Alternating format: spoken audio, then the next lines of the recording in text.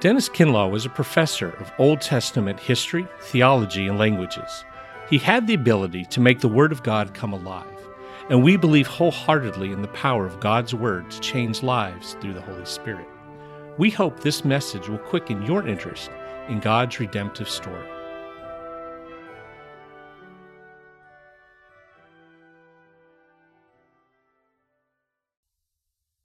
If you have a Testament, turn with me. The Gospel according to Mark chapter 8, beginning with verse 27 of that chapter. Now Jesus and his disciples went out to the towns of Caesarea Philippi. And on the road he asked his disciples, saying to them, Who do men say that I am? And they answered, John the Baptist, but some say Elijah, and others one of the prophets. He said to them, But who do you say that I am? And Peter answered and said to him, You are the Christ. Then he charged them that they should tell no one about him. And he began to teach them that the Son of Man must suffer many things, and be rejected by the elders and chief priests and scribes, and be killed, and after 3 days rise again. He spoke this word openly, and Peter took him aside and began to rebuke him. But when he had turned around and looked at his disciples, he rebuked Peter, saying, Get behind me, Satan, for you are not mindful of the things of God, but the things of men. And when he had called the people to him, and his disciples also, he said to them, Whoever desires to come after me, let him deny himself, and take up his cross, and follow me. For whoever desires to save his life will lose it, but whoever loses his life for my sake and the gospel will save it. Will you pray with me? Now, Father, the great need of our hearts is not the wisdom of any man, it is you and you alone. You, your Son, and your Spirit. So we ask you that tonight, very quickly, you would make us conscious that we are in your presence and that you have a word for us. Somehow, let behind, through, if possible, but maybe in spite of the human voice, let the divine voice come to every one of our hearts tonight. And we will give you praise in Christ's name. Amen. You may be seated.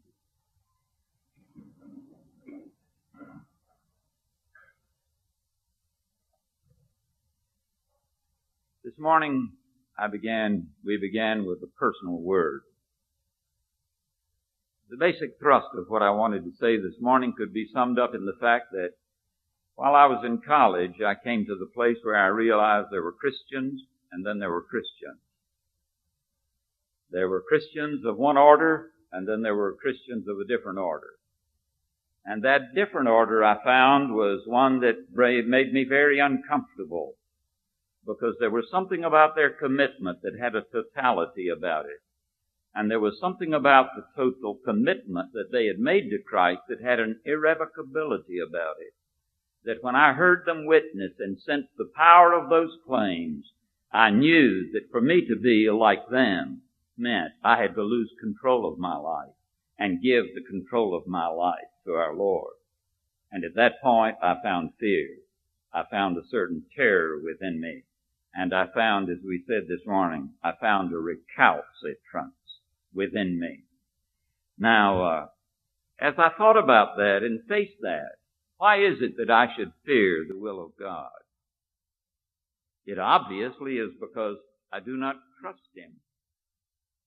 Because if I trusted Him, I would not be afraid of Him. And if I do not trust a God who is good and who is loving, and who has manifested His essential character in the cross of Christ, in the life of Christ, and in the cross of Christ, then I think that recalcitrance within me, I think it is safe to call it sin. It may not be an act. It may be simply an attitude or a disposition.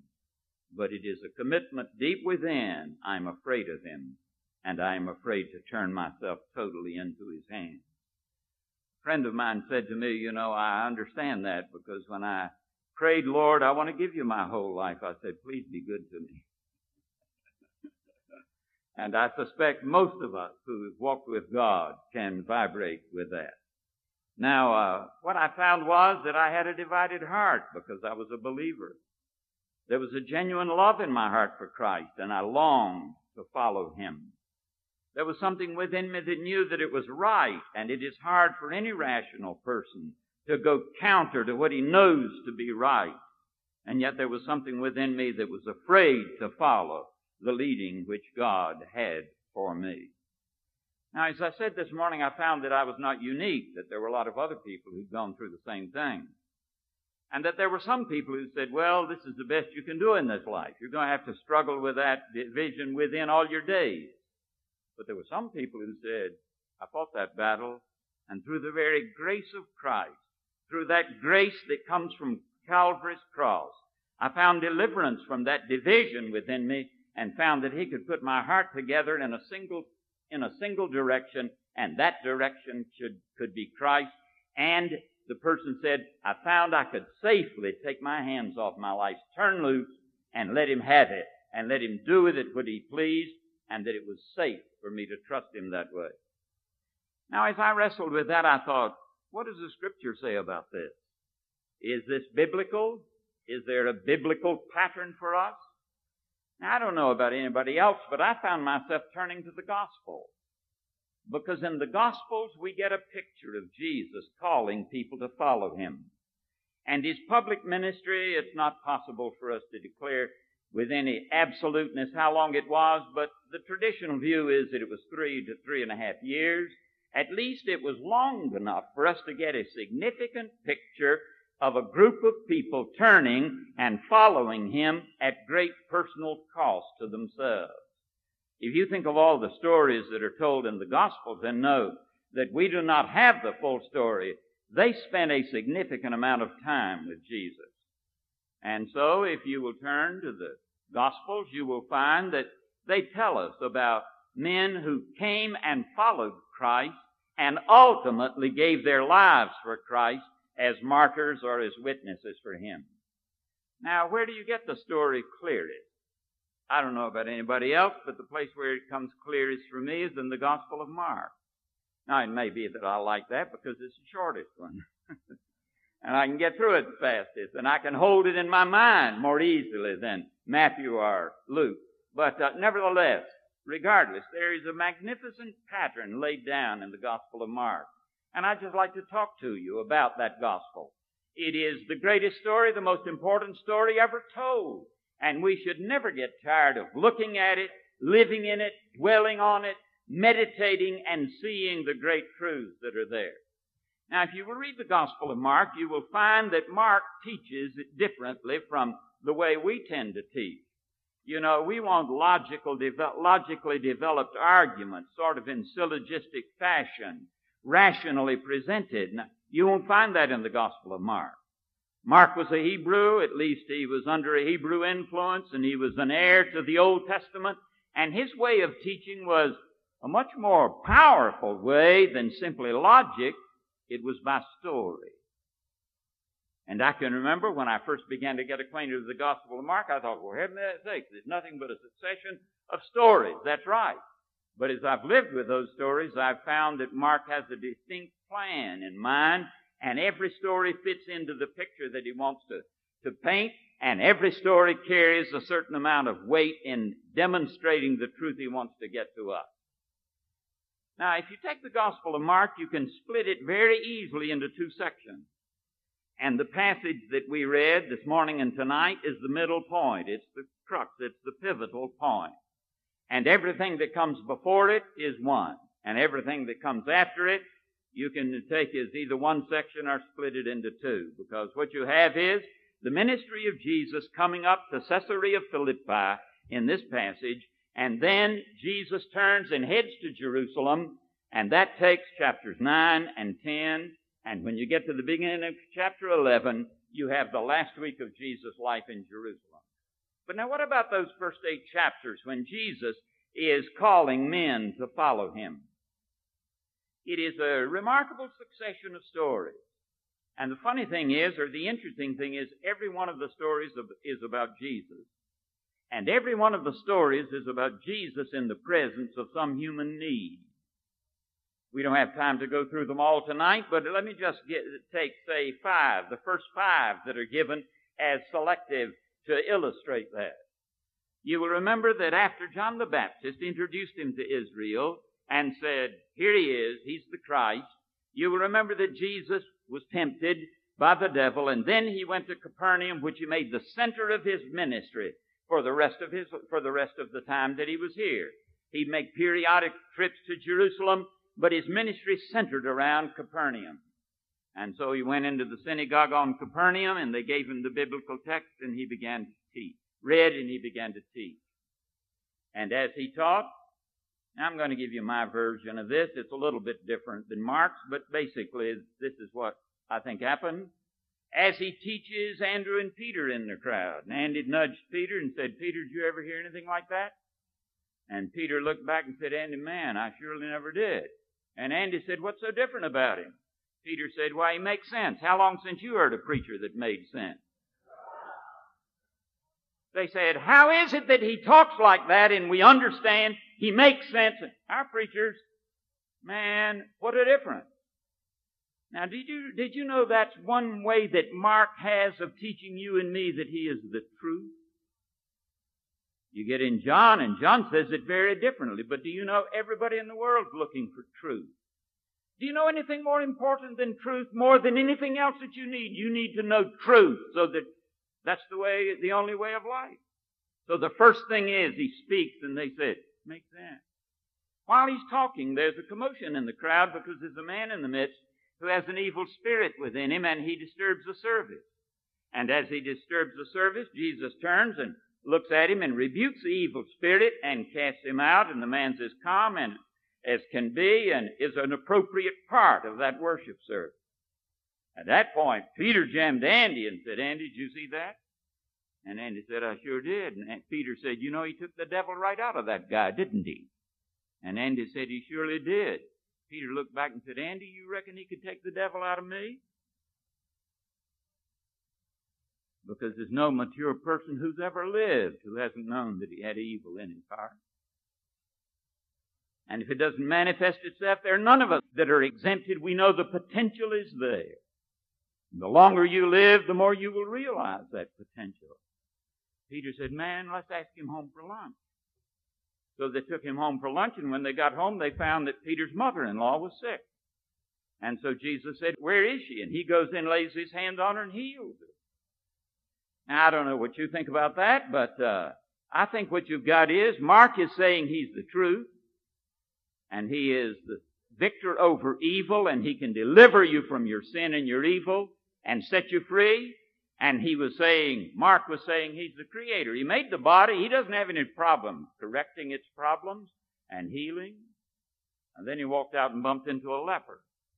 And the leper came up to him, knelt in front of him, looked up at him and said, Lord, if you will, you can make me clean. And Jesus amazingly reached out and put his hand on his head, in spite of the fact that a Jew believed that if he touched a leper, he'd be defiled. Laid his hand on his head and said, son, you're clean. You can go on your way.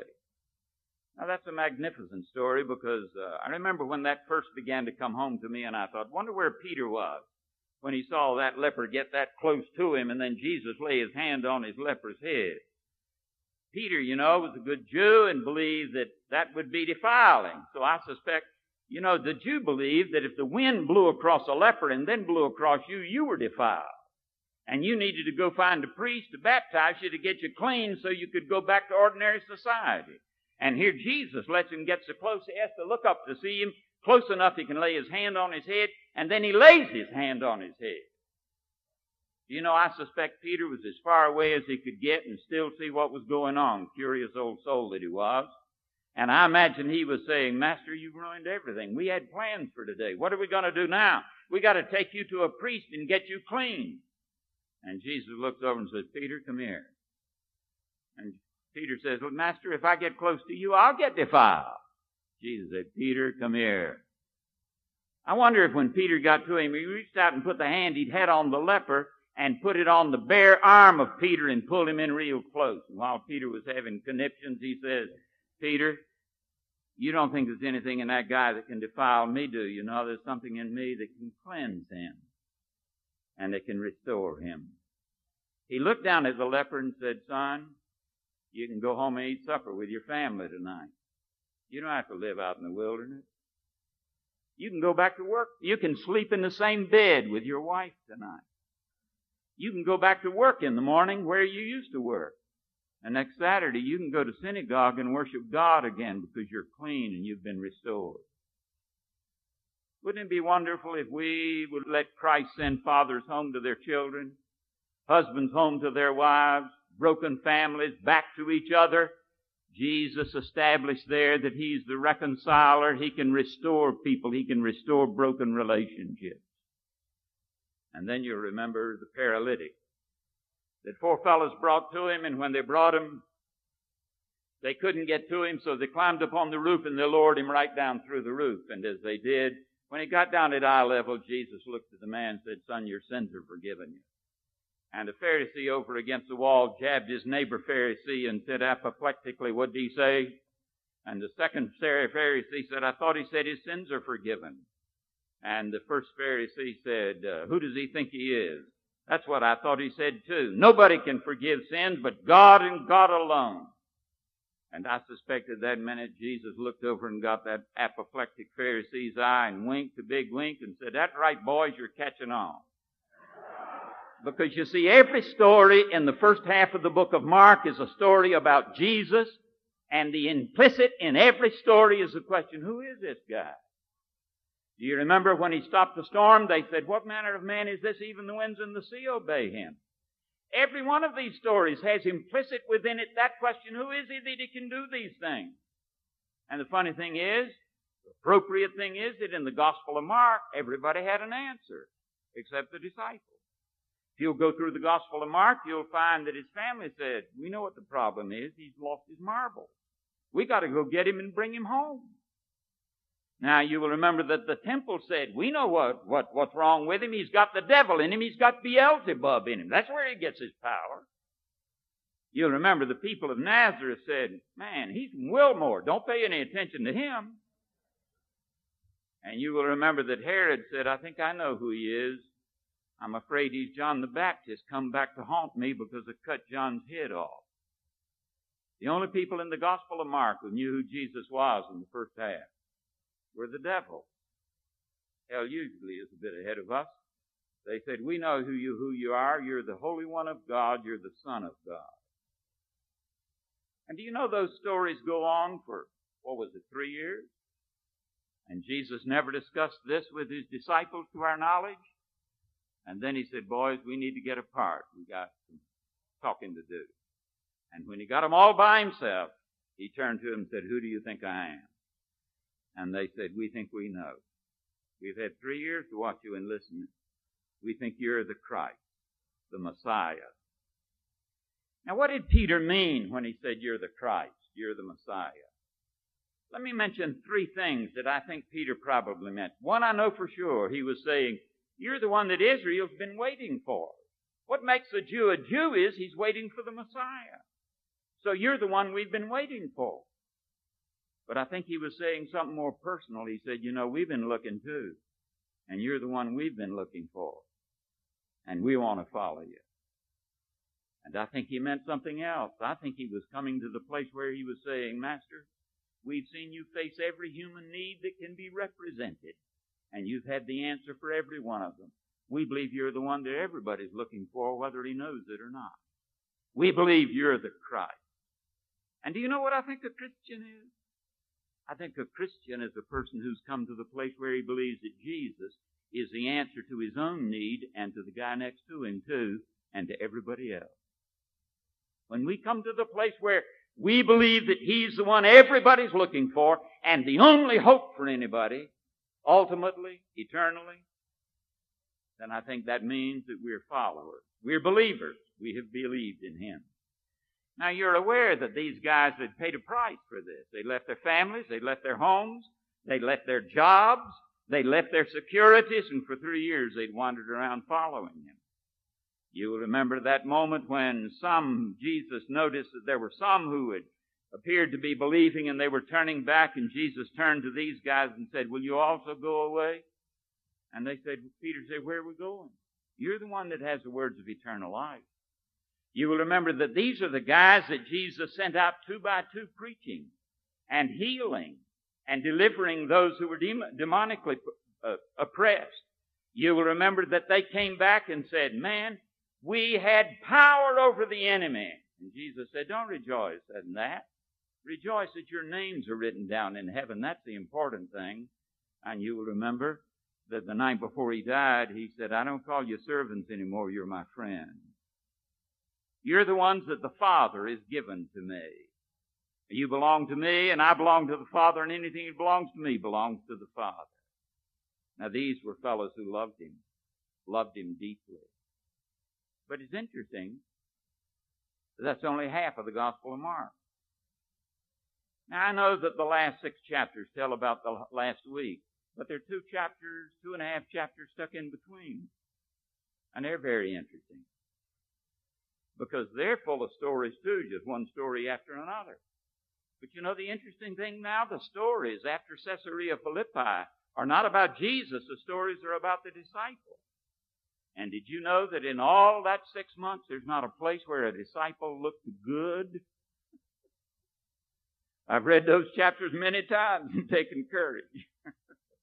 There's not a place in those chapters where after they confessed who he was, where one of them looks good. Just let me run through some of it.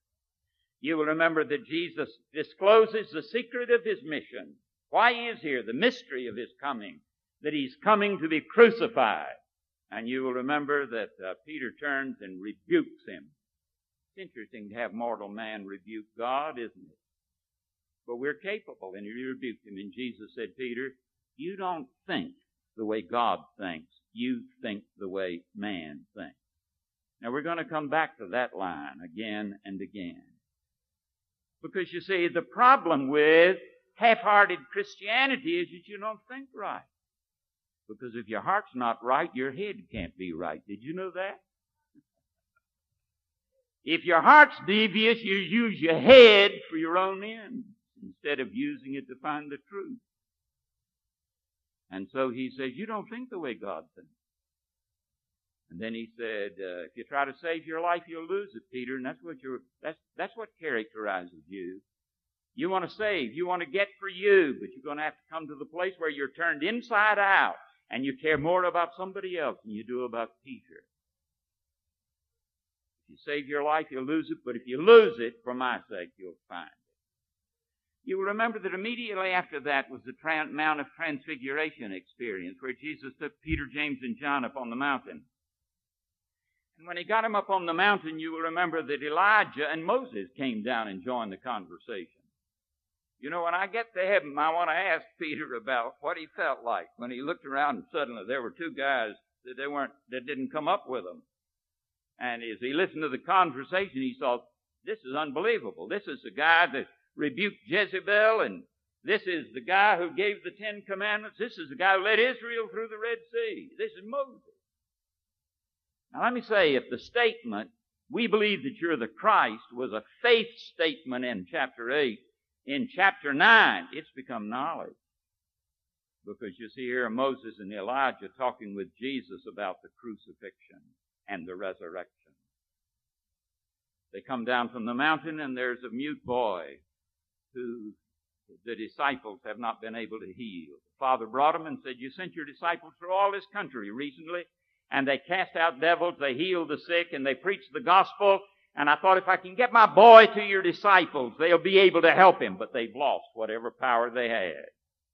And Jesus says, "How long do I have to put up with you, O short of faith generation?" That was said about the best 9 people in the world, 9 of the best 12 people in the world.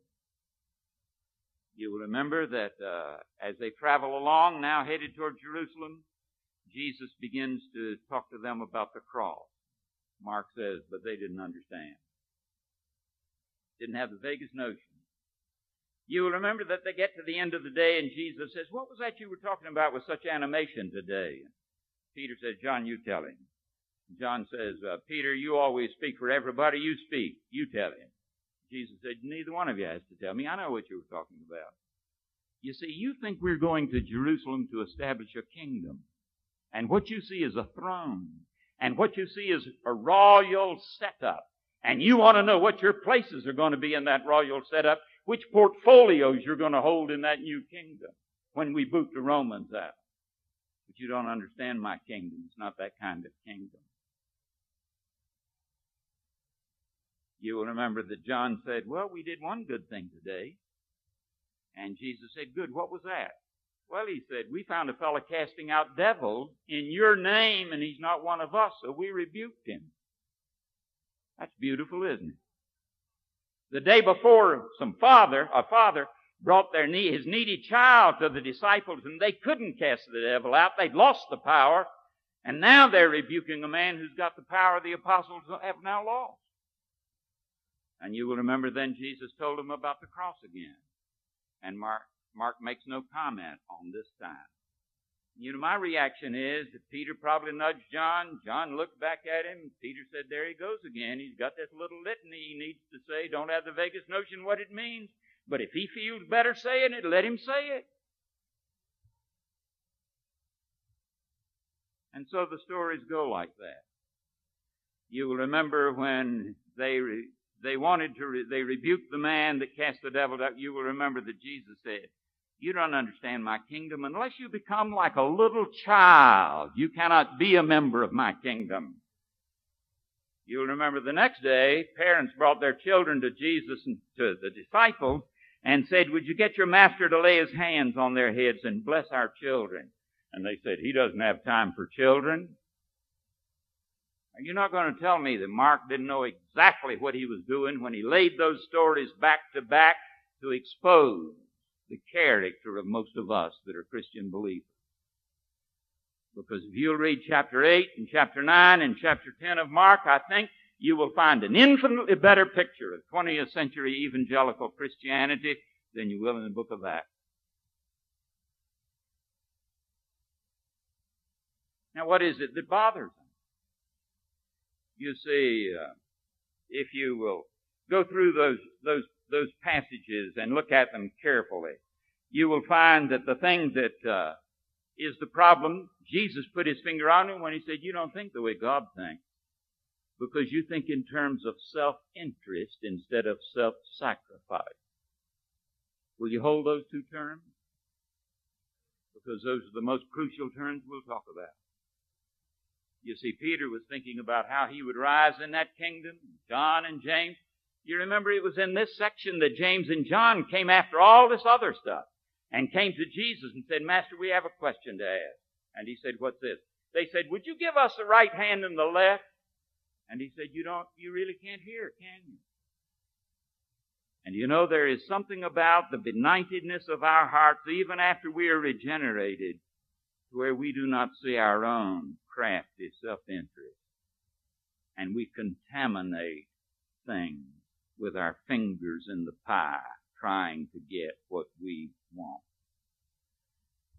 I had a friend who told me about visiting a camp meeting, an old camp meeting in the South, when the camp meeting wasn't in session. It had been a great blessing to him. He said when he drove on the grounds to sort of have revived his memories and sense again the presence of God, he says to his shock there were a lot of people on the campground that he didn't expect. It was a motorcycle gang with all their fringes and leather and all the stuff that went along with it. And he walked around a little, and he didn't know who they were. He didn't know that the camp meeting people were letting them use it, and they were Christian motorcyclists. So he walked in the cafeteria, and there was a big sign up there. It said this, Father, I have a problem. Second line, it's me. Third line, child, I have an answer. Fourth line, it's me. Now the grammar may not be too good, but the theology is tremendous. And do you know it's not the sinner who says that, it's the believer who says that. Did you notice how it began? It began, Father, I have a problem. Now, why does the Gospel of Mark run this way? Let me tell you why I think it runs this way. Do you know, I believe that before you become a Christian, the grace of God comes, the Spirit of God begins to come to you and convict you, and you become conscious of your sins. You say, man alive, I shouldn't have done that. And these others, and you know that one of these days you're going to have to stand before God and account for that, and the guilt stacks up. And you say, how can I get rid of my sins? Then you become a Christian. And then you find something else. It's not your sins that bother you. It's your sinfulness. And what is that sinfulness? It's that self-interest that wants my way, to keep my finger in the pot. You know, I want to share with you a story tonight that is, I think, an Asbury story, and every Asburian ought to know it. Some of you that are older here know this, so you bear with me for a few moments while you hear something familiar.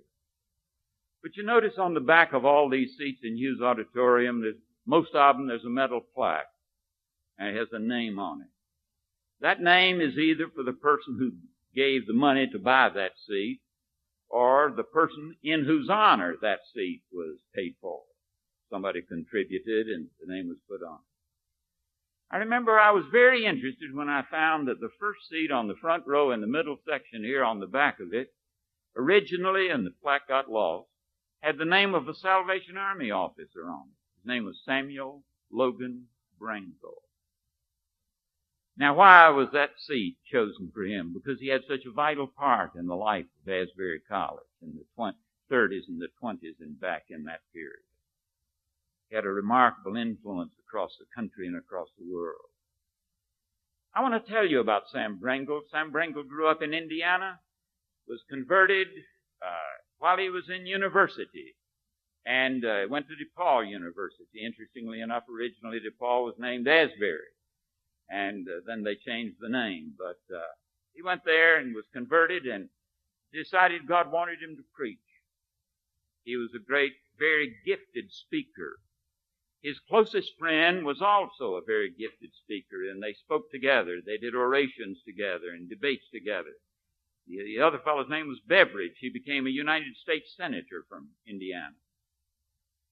Sam Brangle took a pastorate, served it for a little while, and then he wanted to make a greater contribution, so he wanted more education. There were very few Methodist preachers in this country at that time that had theological training, so he decided to go from Indianapolis to Boston and study at Boston University School of Theology, and then establish his career. So when he left his friend Beveridge, Beveridge looked at him and said, Sam, if I was as sure I'm going to be a United States Senator as you are that you're going to be a Methodist bishop, I'd be a happy man. Because he knew that that was Sam Brangle's ambition. He was a gifted speaker, and his ambition was to be a bishop. So he went to Boston. And while he was there in the university, he came under the influence of some people who began to expose to him just exactly what Jesus was talking about when he said, if you run your life, you'll lose it.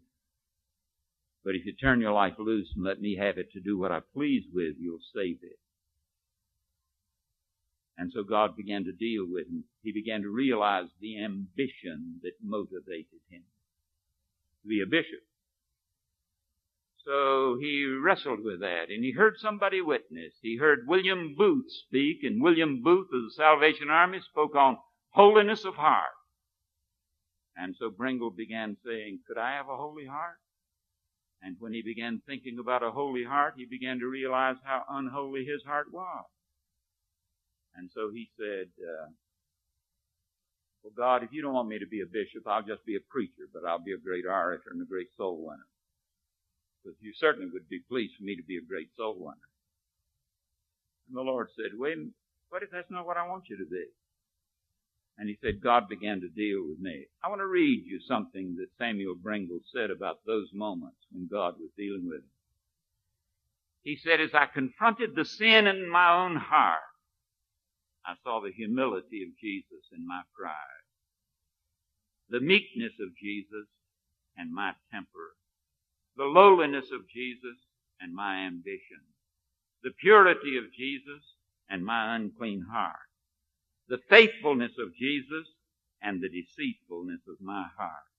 The unselfishness of Jesus and my selfishness.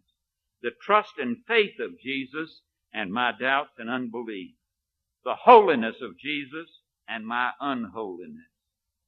I got my eyes off everybody but Jesus and myself. And I came to loathe myself. Now, you know, when I read that, I thought, I think I understand what Mark is doing. First thing you have to do is find out who Jesus is. And after you found out who Jesus is, you begin to walk with Him. And do you know the only way you'll ever find how deep the sin is in your heart is to get very close to Jesus. You get close to me and you don't feel bad at all. Any worse than I feel when I get close to you. But you get close to Jesus and you're not comparing you with me or me with you. You're comparing you with Him, the Holy One. And you find the self, the ego that's unbroken and uncleansed. And you begin to say, oh God, is there a way that you can deliver me from this? Sam Brengle said, God, can you deliver me from this? And he said, God said, yes, I can, but there's a price attached. You have an ambition to be a great preacher and a great orator. Is it all right if I make you stammer and stutter so you'll never speak a clear sentence again? And he said, I knew He had me right at the crux of my ambition. And he said, it came to me in such a thundering way, I thought if I said yes, that the next line I spoke, I'd be stuttering. And he said, I wrestled with that and I thought, I don't want to spend my life as a stutterer. And a voice said, do you want to spend your life with me? And he said, suddenly I decided if He wanted me to stutter, if I could have Him, it was better to be a stutterer with Him than to be oratorical without Him. And I surrendered. And he said, the Holy Spirit came, filled my heart, cleansed it. Said I never felt so clean in all my life. And a love started in me for Christ that transformed my being. I want to tell you a consequence of this. It was right after this that he got an invitation from Indiana, from a district superintendent, the president of DePaul University, and a Methodist bishop, saying, we have a church in South Bend we'd like for you to take. It is the church of Clarence Studebaker, who was the equivalent in those days of Henry Ford. Studebaker had built the church, multimillionaire. It was one of the most prestigious churches in Methodism. And he had the privilege of stepping out of seminary and going there. And he said, Lord, is that what you want? The Lord said, no. And he said, do you know I was free to write back and say, that's not for me. That's freedom. When everybody else would want it, and you can say, no, that's not for me. Well, he said, Lord, what do you want me to do? And he said, I want you to join the Salvation Army. In those days, the Salvation Army was one of the most despised organizations in the world. So he bought him a ticket, went to London, sat down in front of William Booth. William Booth said, what are you doing here? Well, he said, I've come to join the Salvation Army. Booth said, yeah, I've heard that. We don't want you. He said, what do you mean you don't want me? He said, you're dangerous. He said, dangerous? What's dangerous about me? He said, you're part of the educated elite. You'd look down your nose with your university degrees at the converted prostitutes and the converted drunks that you're going to have to work with. We don't want you. He said, God led me here. Well, he said, go talk to my son Ballington. When he got to Ballington, Ballington looked at him and said, what do you want? He said, I've come to join the army. And Ballington said, we don't want you. Finally, he said, God brought me here. Won't you give me a chance? He said, okay. So do you know what they made him? They made him the official boot black for a central corps of the Salvation Army in downtown London and put him in an unfinished basement with a dirt floor and half of it underwater, and he had 18 pairs of boots to shine.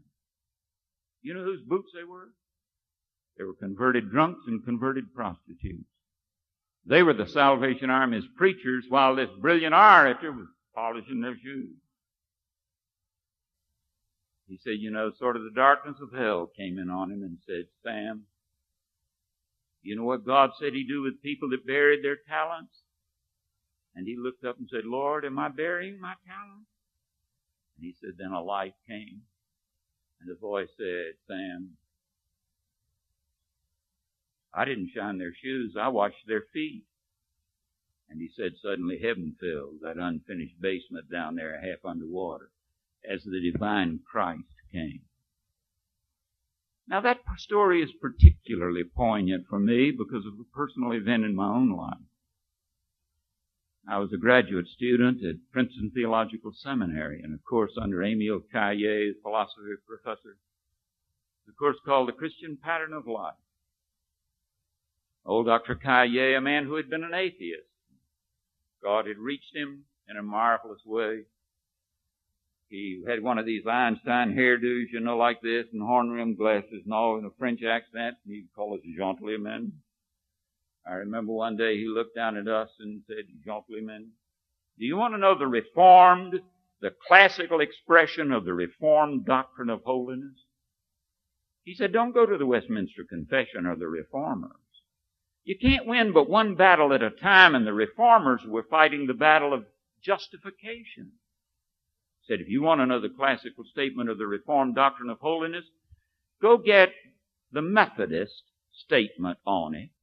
And if you don't want to do that, you remember the Methodists were raised up to promote that, the Wesleyans, and when they congealed, God raised up another group. He raised up a group called the Salvation Army. And if you'll go get their doctrinal handbook and look at their statement on entire sanctification, you will find the classical Reformed statement on personal holiness. Now, he said, if you'd like to know what that means in personal experience, I'd like to read you a story. You know what he did? He sat there in front of 72 Princetonians and read the story of the baptism of the Holy Spirit, which Samuel Brengle experienced in Boston when the Spirit came and cleansed his heart. I sat there in the back row, 72 Princetonians in front of me, and I thought, man, I don't know that I can believe what I'm hearing. But it was one of the most moving moments of my life. But here's what came to me. He had been profoundly influenced by Samuel Brengle. Now I want to ask you a question. If you wanted to win an atheist professor who was going to teach in Princeton to Christ, how would you do it?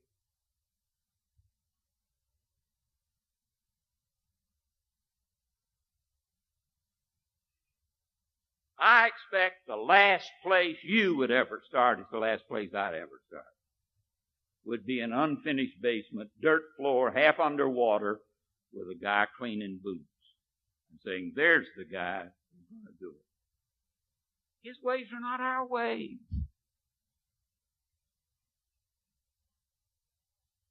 He looked at Peter and said, Peter, you don't think the way God thinks. You think the way a man thinks. If you're going to be of use to me, you've got to get your thinking straightened out. And for your thinking to be straight, you've got to get the ego in your heart taken care of.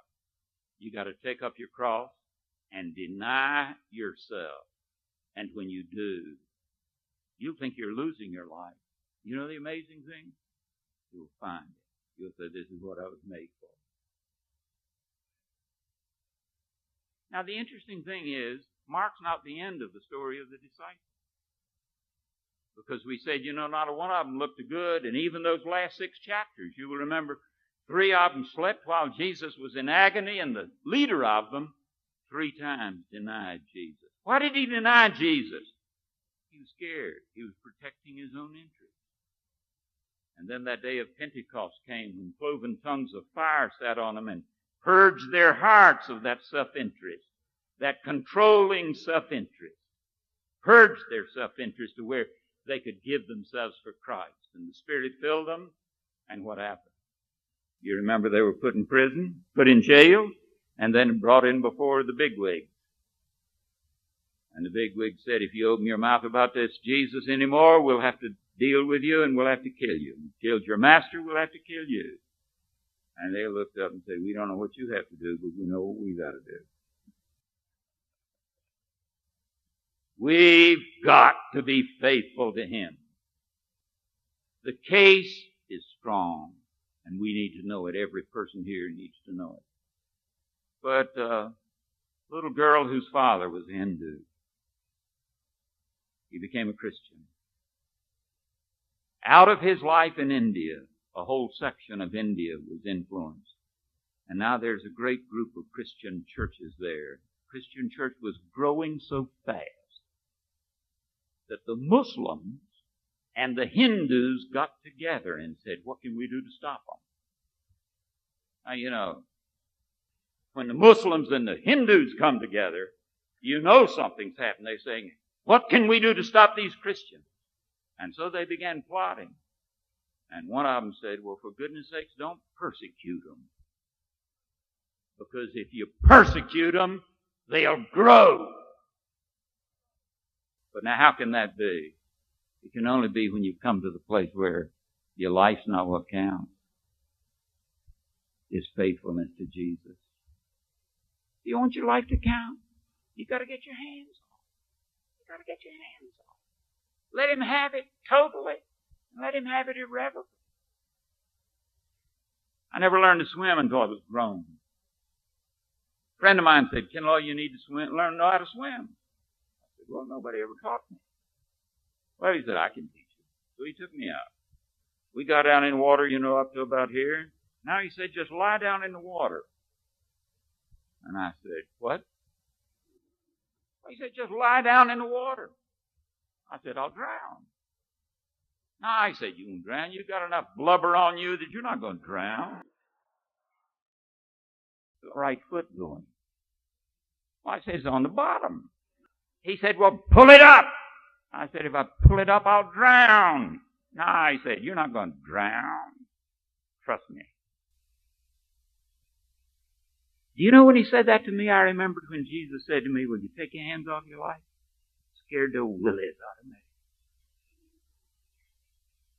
But who is it that you're afraid of? Are you afraid of Jesus? Makes you ashamed, doesn't it? Made me.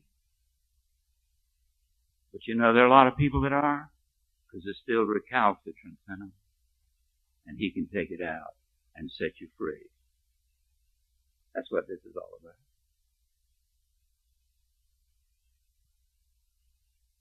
I want us to sing a great hymn in closing. 583. Could I take a moment and tell you just a word about this hymn? It was written by one of the greatest Presbyterian preachers, Scottish Presbyterians, in the last century, century before this. He's the man who gave to us, "O love that will not let me go." He was practically blind.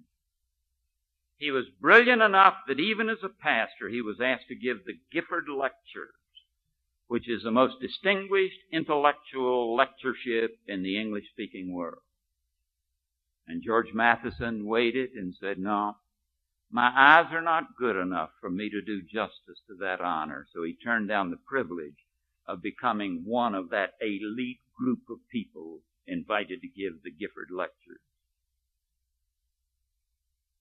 But his intelligence didn't hinder his spirituality. And I want you to notice, will you look at this hymn, 583? Make me a captive, Lord. And then I shall be, what? Make me a captive, Lord, and then I shall be free. That's not the way people think you get free, is it? People think you get free by winning power. He said, if you capture me, if you overcome me, I'll be free. Force me to render up my sword, and I shall conqueror be. I sink in life's alarms when by myself I stand. Imprison me within thine arms, and strong shall be my hand. It's interesting, the verbs are all imperatives. They're prayers. Asking God to do something for him. He knew the need of his own heart, so he says, make me your captive, Lord.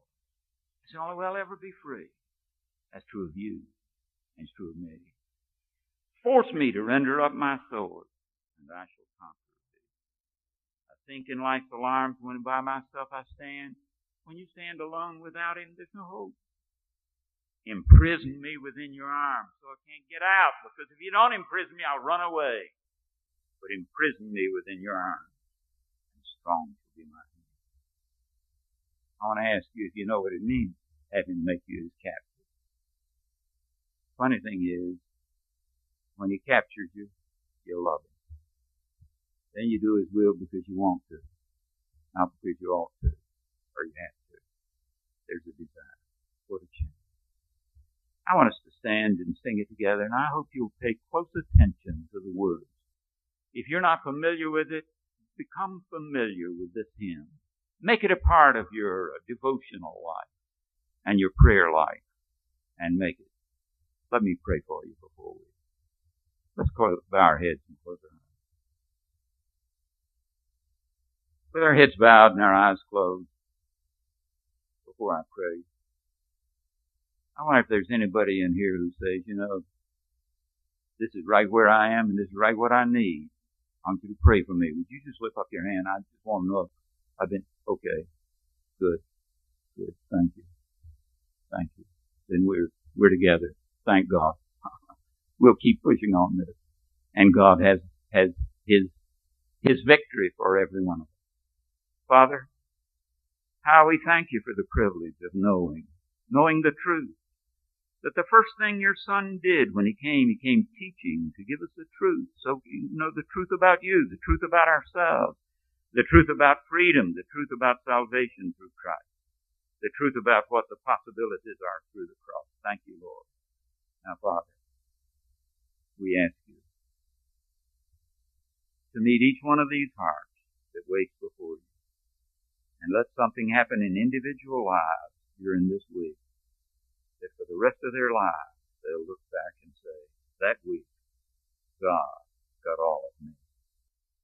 All of me, and I got all of Him. And it's a good fit. It's a good fit. Thank you, Jesus. Amen.